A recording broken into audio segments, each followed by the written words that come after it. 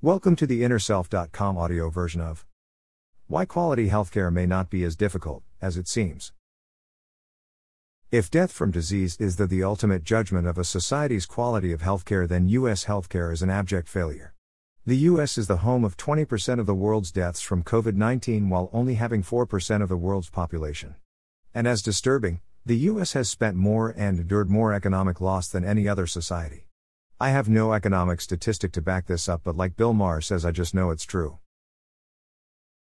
In more ways than the pandemic, the U.S. has fallen behind the rest of the world when it comes to the health of its citizens. Yet, the U.S. spends, on average, nearly twice above average for healthcare than its wealthy competitors in the OECD. Those seeking to justify the cost of the U.S. system will often claim that it is the best healthcare in the world. And when challenged with the fact that it isn't true, they will fall back on if one can afford it. Sadly, even that seems factually incorrect. It's just the most expensive. Why? U.S. society gets little for the extra buck. The country that spends the most on healthcare, other than the U.S., of the OECD countries is Switzerland. They, like the U.S., have a private system, but it is heavily regulated and supervised, much like the system used to be in the U.S. when there were many non-profit solutions prior to the neoliberalism era. In 2018, the U.S. spent $3.6 trillion, $11,172 per person, or 17.7% of GDP according to the CDC. If the U.S. could spend just as much per capita as the second most expensive system in the world, which is Switzerland, the U.S. would save 30% or $1 trillion a year. All of that 30% extra is wasted by U.S. healthcare, as the overall health outcome of the U.S. is inferior to Switzerland's. The U.S. spends twice as much for big pharma drugs as the rest of the world. And in an average year, 500,000 Americans file for bankruptcy over medical costs. And the rest of the world? Zero. It would be one thing if the average American could afford to make contributions to his healthcare expense. But 80% of Americans cannot afford a $1,000 emergency expense without borrowing. The outfall of this, of course, is that people avoid routine healthcare costs and then seek care when they are really sick. That is inefficient and expensive. On top of all this, trying to find out how much something costs beforehand is nearly impossible, even if one is the right frame of mind in a non-emergency situation. To add insult to injury, many healthcare providers have a negotiated tiered pricing structure where an actual individual human is charged more than an insurance company. Is healthcare a right or a privilege? Whether healthcare is a right or a privilege is an opinion argument. I generally try to concentrate on the efficiency and economic arguments and leave the morality arguments to others. Suffice it to say that most members of the OECD consider healthcare as a right, and the US basically considers it an earned entitlement. Unfortunately, in the US, merely being a member of society is not considered an earned entitlement. In the US, you earn that entitlement by working for an employer that offers insurance, or by having been a member of the military, or having reached the age of 65, or being poor enough in some states to receive aid. In nearly all cases, one has to have some skin in the game or otherwise make a monetary, and often considerable, contribution. A statistic often thrown around is that upwards of 100 million people in the US have no insurance, or inadequate insurance. A personal healthcare journey. I have generally had a healthy life. I watch my diet, stay up to date on personal health trends, and half the year live in an environmentally clean rural Nova Scotia environment.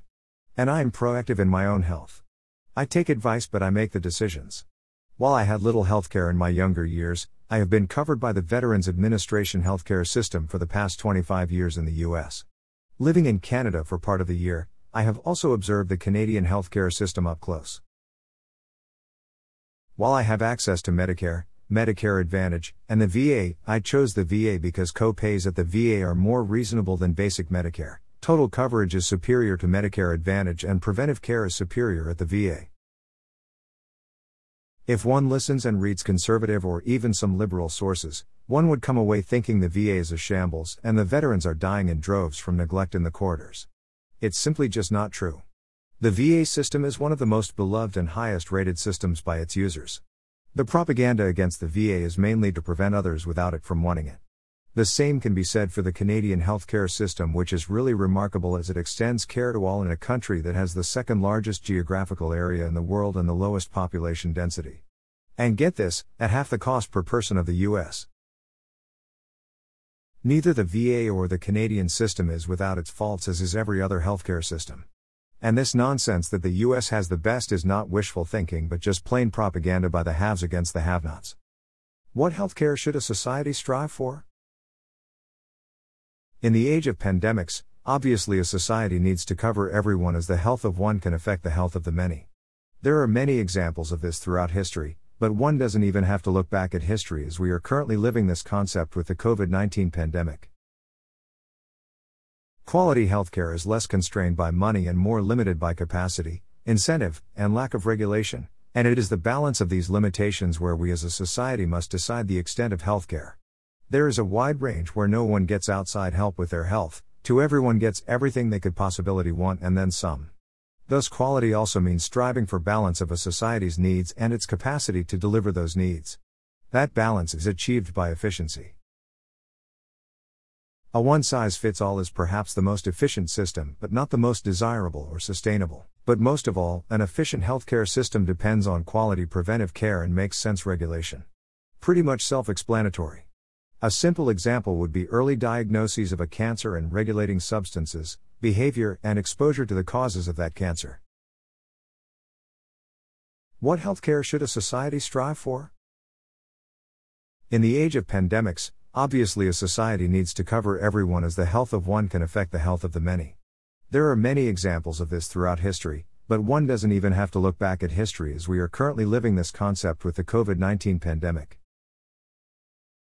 Quality healthcare is less constrained by money and more limited by capacity, incentive, and lack of regulation, and it is the balance of these limitations where we as a society must decide the extent of healthcare.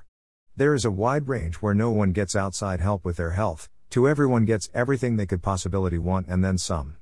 Thus, quality also means striving for balance of a society's needs and its capacity to deliver those needs.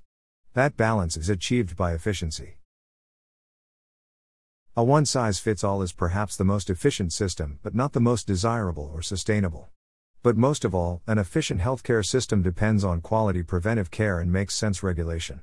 Pretty much self-explanatory. A simple example would be early diagnoses of a cancer and regulating substances, behavior, and exposure to the causes of that cancer. How to achieve a quality healthcare system? Okay, now to the ideas of why it is not at all difficult, economically speaking, to achieve quality healthcare for all. First, the federal government could just buy up the stock of all the healthcare insurers for roughly less than $1 trillion. That way no investors lose any money. Throw in a couple extra billion and retool. A lot of money? Not really. The Pentagon spends nearly that every year. Republicans' latest tax cuts cost twice that.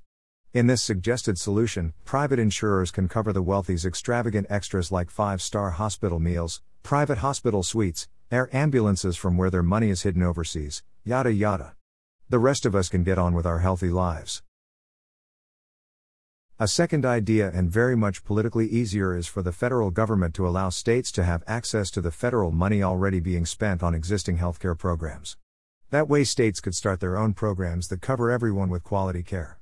Vermont created their own system but couldn't implement it because they would not have access to the federal money because of an arcane rule from the Johnson administration days that was included to keep the southern states from discriminating against black people. California stands ready also to implement its own system.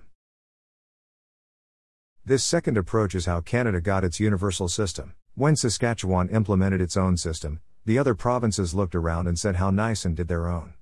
Much the same would happen even in the southern states, which are now essentially blocking the rest of the U.S. from having a fair and superior healthcare system. These states would find themselves in a precarious economic situation where many would be walking away to other states. Either that, or they would find themselves in an economic situation similar to the pseudo-feudal economy that existed prior to the Civil War in 1860, where a few wealthy planters seriously abused their citizenry and workers. There are many other ideas that are workable. But, mainly, failure can be tied to the fact that those with the most to gain bribe enough of the policymakers to get their way. Why the U.S. denied quality healthcare. The reason the US is denied quality health care for all surely isn't money, as the savings from implementing such a system is substantial each and every year. The savings is quite enough over time to pay for superior public transportation, superior schools, a clean environment, adaptation to a changing climate, and a chicken in every pot. So what's the hold up? One idea that has been thrown about as to why the US has not been able to expand healthcare to all, while all the rest of wealthy countries have done so, is because of Frederick Hoffman, a statistician of the Prudential Insurance Company. The Race, Traits and Tendencies of the American Negro, 1896. This book, Hoffman's first, characterized African Americans as exceptionally disease-prone. The work was motivated by a concern about issues of race, and also the need of insurance companies to justify the higher life insurance premiums charged to African Americans. Source is Wikipedia. The idea was that, if healthcare was denied to African Americans, they would eventually die out and the race problem caused by slavery would be solved. Hoffman's book and ideas were quite popular in his day, but I suspect only just a few influential people held these views. More likely, the US has the current healthcare system, as an employer-based system allows businesses a way of better controlling their employees. Let's face it, there is a history of employee and cheap labor abuse. Basically, keep them workers fat enough, dumb enough, and feeling they are better than those other people. Power stuff for control. Conclusion. I didn't begin to cover all the other efficient reasons to achieve quality care, such as no billing to the public like in Canada, and no bankruptcies. Ever stop to think that when people go bankrupt for medical reasons, they also bankrupt other creditors that have no role in the cause of the bankruptcy? Gee golly gee, there are as many reasons as there are stars perhaps. Obviously, the means to achieve quality healthcare for all is there. All that is lacking is the people's will and. About the author. This article was written by Robert Jennings, co-publisher and editor of InnerSelf.com. This article may be republished from InnerSelf.com under a Creative Commons license, and was narrated by artificial intelligence.